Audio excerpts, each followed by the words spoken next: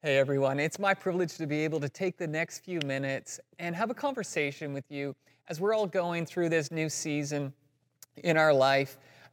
It's given us, some extra time to think. And so today I'm going to have a conversation around the topic of identity. And, Pastor Joel talked on it a little bit last week, and he shared about how we have to be careful in how we don't allow what we do to become who we are. And so we're going to break this conversation down into three parts. It's going to be discover your identity, how we do that, how we can protect our identity. And third, discovering our new identity. And I just hope that over these next few minutes, it's going to be something that's going to help you today, that you're going to be able to take through your week, and it's going to encourage you and provide you with some hope. Before this, as we think about the idea of identity and discovery, it reminds me of when I was a kid, and I can remember we found this magnifying glass. Now, if you've ever played around with a magnifying glass, it's pretty fascinating because you can take objects that are so small, and you can put a magnifying glass over top of them, and it just reveals so much, right? So it's like you've got, coins, you've got, your brother or your sister's mouth, you just shine that magnifying glass, and it's a little bit gross, but it's kind of fun. But here's the game changer. I know we may have some kids watching, and so, but if you actually take a magnifying glass, okay, you take it outside, and on a sunny day, you put that between the magnifying glass, between the sun and an object like paper, you can actually catch it on fire. That's right, you can actually create a flame by that small little dot that's shining on that paper. And so I hope that today, that as we look at Scripture, as we have conversations, I pray that today that we'll kind of shine a light on some areas of our life that we maybe need a little bit of a spark or a little bit of a flame lit to revive, some of those passions, that creativity, that excitement that I believe that God has designed for our lives to be like that. I pray that in this conversation, some of those things will begin to be revealed to you as we look at discovering our identity. I've recently had the privilege of working with our teens in the student ministries department. And although it's been a lot of fun, it's brought back a lot of memories. And I think that part of adolescence is navigating relationships. And one of the biggest relationships we have to learn is that relationship with ourselves. I know that I will never be an offensive lineman in the NFL. So if we can't be whoever we want to be, then how do we discover this? I want us to look at Psalms. And Psalms was written by a guy named David. And maybe you've never grown up in church, but you've heard of David and Goliath. David, I think as men, all right, we fall into two categories, right? We're either a lover or a fighter. And I'm not sure which category I fit in. I'll let you be the judge. But here's the cool thing about David. He was both. He was the one who stood up to Goliath when nobody else would, right? Like, picture this. Sold out audience. It's packed. Everybody's watching. Goliath is calling out for somebody to fight him. And David steps up to the challenge, and he defeats him. The Bible talks about David also being like a shepherd boy and protecting his sheep and chasing off lions and bears. Like, he was the real outdoorsman. But there was also another side to David that I think is so fascinating, is David wrote all of the chapters in Psalms. And he writes poems. That's something I could never do, but he writes songs. And we get a glimpse into the relationship that David had with God, his creator. And I think that as we look at this today, there's something that we can find here in how we can discover our identity in God. I want to read Psalm 139 to you. O Lord, you have examined my heart. You know everything about me. You know when I sit down, when I stand up. You even know my thoughts. You see me when I travel and when I rest at home. You know everything that I do. You know what I'm going to say even before I say it. Lord, you go before me and you follow me. You place your hand of blessing on my head. When I read this, I see the personal relationship that David had with God. That not only was God everywhere, but God was with him. Not only was God the creator of the world, but he was the creator of David. This relationship gives us the confidence to know that we don't have to create our own identity, but rather we have to discover who God has created us to be. This is a game changer. This takes the pressure off of us to be whoever we want to be. This takes the pressure off of us to have to try to create some impression, some identity of what we want them to believe. But rather, we just have to lean into a relationship with God and see who he's discovered us to be. Psalm 139 continues it, and I want to read just some of the intimate details that goes into us being created. Psalm 139, 13 to 18 says, "You made all the delicate inner parts of my body. You knit me together. Thank you for making me so wonderfully complex. You watched me as I was being formed. You saw me when I was born. Every day of my life was recorded in your book. Every moment was laid out before a single day has passed." Can you see this? Can you see that God created you, like the intricate parts that he explains in Psalms? That God created you with unique talents, personalities, and abilities. And so you don't have to try to create your own identity. You can just discover who God's called you to be. Can I be real honest with you? And just say this, that my role here, even in ministry and in the church, that I am not qualified. There are more people that are more qualified to do what I do. But what I have discovered is that God has placed talents and abilities in me that have best suited me to be able to fulfill the call of God that he has for me in ministry. And so I don't know what it is for you, but I want to encourage you today to not have to try to create something, but simply discover it. When you ask questions as, what is my purpose, and why am I here, and how do I find out? I want to remind you that you discover that by learning who God is. Let me say this, the more we know about God, the more we know about ourselves.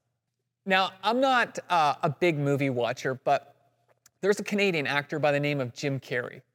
Many of you may know who he is. He's been a part of several big movies. Now, what's interesting to note is obviously Jim Carrey didn't start out as, this superstar actor, right, filming movies. But as a teenager, Jim Carrey discovered that he had a natural ability to make people laugh. He would spend hours in the mirror. Listen to this. This sounds ridiculous. Hours in the mirror, ladies, right? You think you spend a lot of time in the mirror. Well, Jim, he would move his face in all different angles and can, just move in a way that nobody else could quite do. And he discovered that he had this gift to make people laugh. And so he began working as a comedian and in front of, small audiences, and nobody believed in him. That's right. Nobody believed that he was actually going to go anywheres with his career in trying to make people laugh. But he believed in himself so much. And in one of his lowest points of his life, he was up on the hills of Hollywood, that kind of iconic picture that we all see with the Hollywood theme up in the mountains. And Jim Carrey was up there all by himself. And he pulled out his checkbook, all right? Some of you guys may not know what a checkbook is. Your parents can maybe fill you in on that. But he pulled that out, and he wrote himself a check for $10 million for services rendered. When no one believed in him, he chose to believe in the gifts and talents and creativity that he had when nobody else did. And you know the rest of the story. It was a few years later that he played the starring role in one of his hit movies, and guess how much they paid him? $10 million. You know what? I think it's important for us to, again, discover what it is that God has created us to be. But here's where we have to be careful. We have to know that we have to be able to protect ourselves, protect our identity, because if we are not careful, there are things that could come into our life that will try to steal it. And so I was reminded as I was thinking about this today on this whole word called identity theft. This is a word that we're hearing more and more often. And actually, billions of dollars are lost every year due to identity theft. And that is when you take someone else's personal information, you act like you are there, you act on their behalf to take what belongs to them. And I don't know if you've ever experienced that, but I know that I have, and it is a gut-wrenching feeling when somebody takes what belongs to you. And as I was thinking about this today, I realized that this whole identity theft has been happening a lot longer than we might know. And I was reminded of the story in Genesis, way back in the beginning in the Bible, where we read about creation and how God, created the sun and the moon and the stars and planet Earth and everything, like incredible, right? All this is created, and then he looks at it and he creates the first humans, Adam and Eve. And you can read about this in Genesis 2, but God actually gives authority, he gives dominion, he gives power to Adam and Eve to control and to maintain and take care of this garden. That was what he created them for. He gave them an identity in there. And here's what's interesting. As we look shortly after in Genesis 3, we can see in verse 1 where it says this serpent came in, and he was subtle, and he was sly, and he was deceitful. And what God told Adam and Eve was this. He's like, you can have all of this, take care of it, but there's only one thing. Don't eat from the tree of the knowledge of good and evil. Now, I don't know if you've ever raised kids or you've been around children, maybe daycares, but if you've ever given kids instructions, it's like, they're always so simple, right? Like just take one snack. You're only allowed one. And then you go back 5 minutes later and they have 3 snacks, right? It's like it was one instruction. So simple. And this is what God gave Adam and Eve, this one instruction. But here's where we have to be careful. That serpent was sly, and he began to question Eve and say, really, did God really mean that? And she began to think about this question.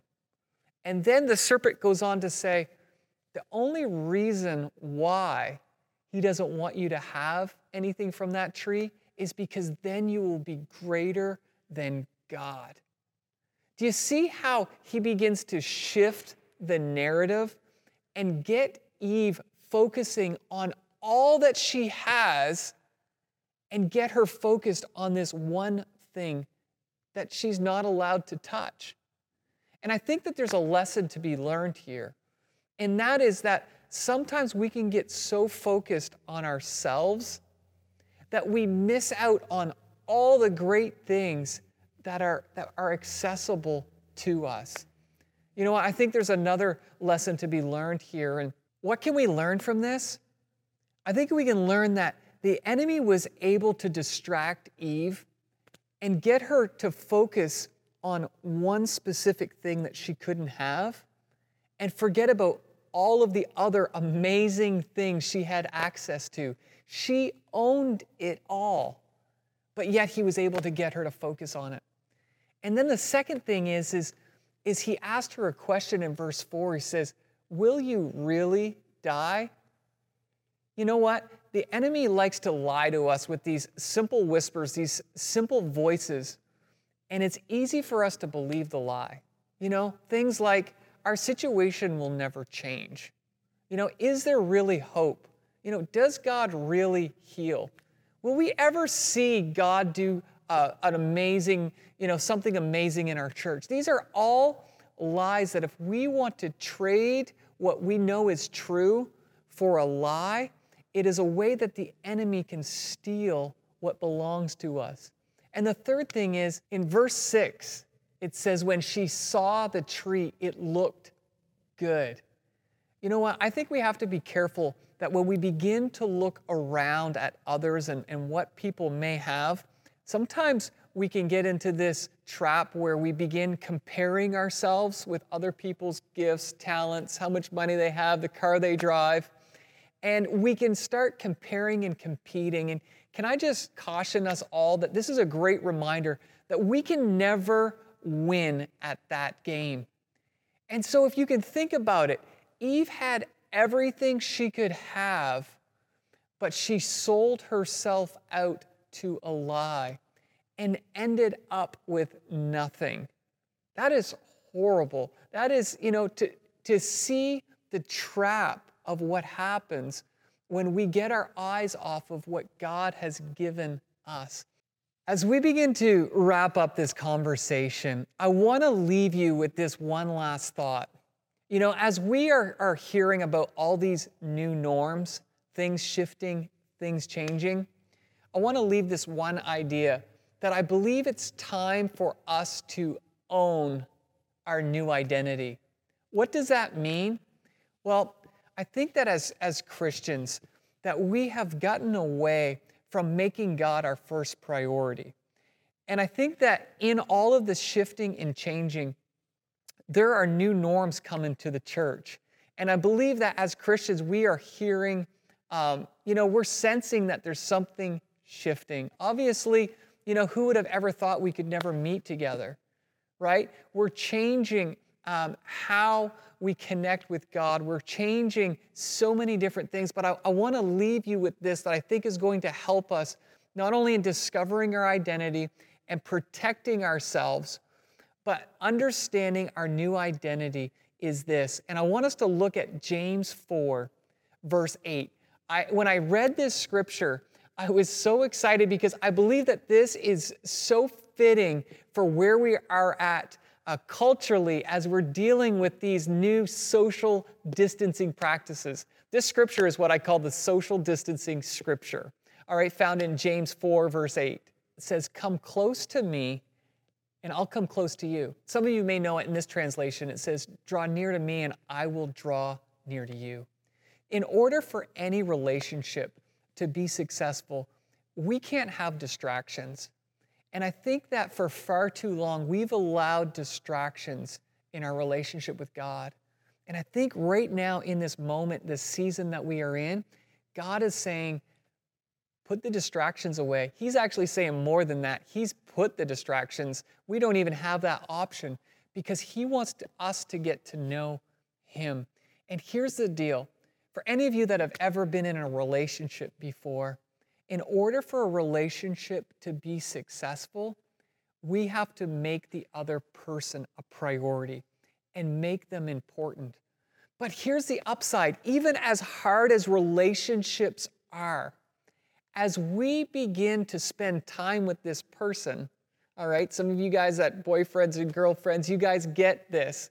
What begins to happen as you begin to talk like the other person, think like the other person, you begin to shift and change.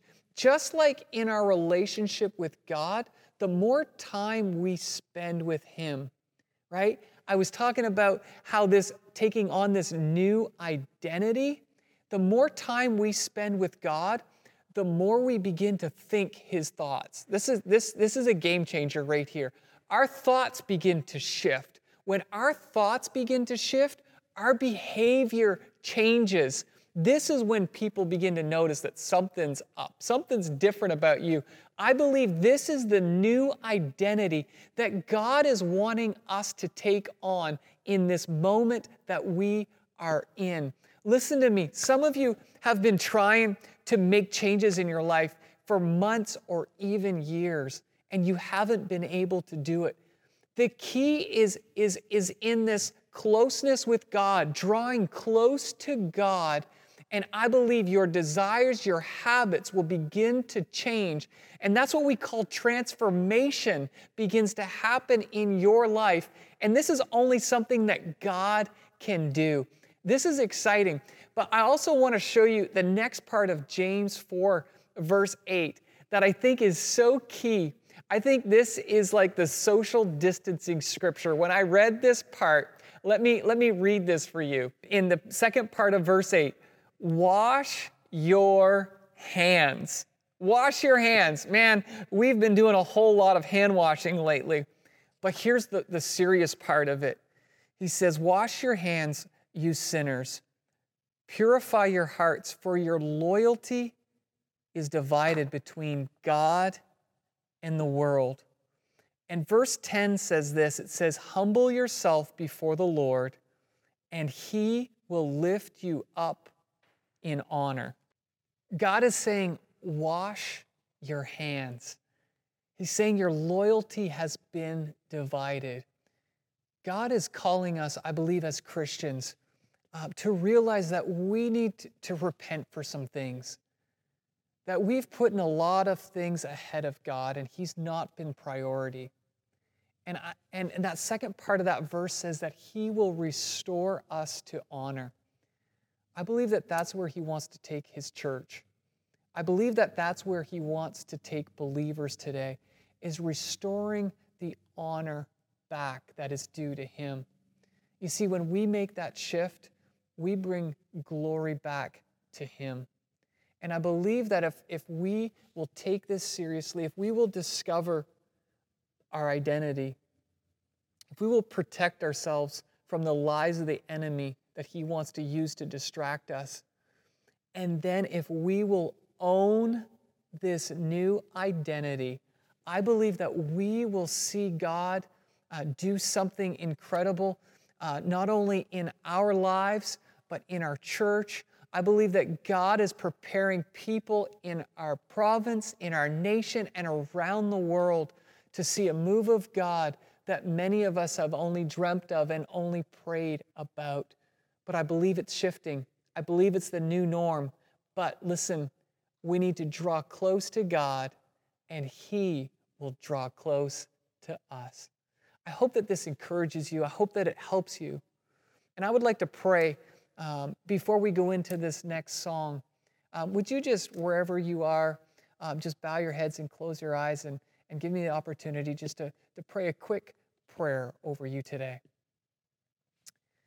Dear God, we thank You for the opportunity that we have to worship You, to hear a message from Scripture, God, that God gives us a reflection of where we are. But more importantly, God, I hear Your voice and Your leading to where You're calling Christians, God, to a new level of Christianity, of putting You first. And God, I pray that You would make it so clear to us the changes that we need to make in our life, God, so that we can get closer to You. God, and as we get closer to You, God, You are going to reveal and show us things, God, that we've never seen before. God, I believe that our lives should be so exciting. God, that our lives should be so full of passion, God, that people take notice. God, I believe that's the new identity that you are calling us as believers to. And so it's an exciting time. And so, God, we thank you for this day and what you're doing in us. In Jesus' name we pray. Amen.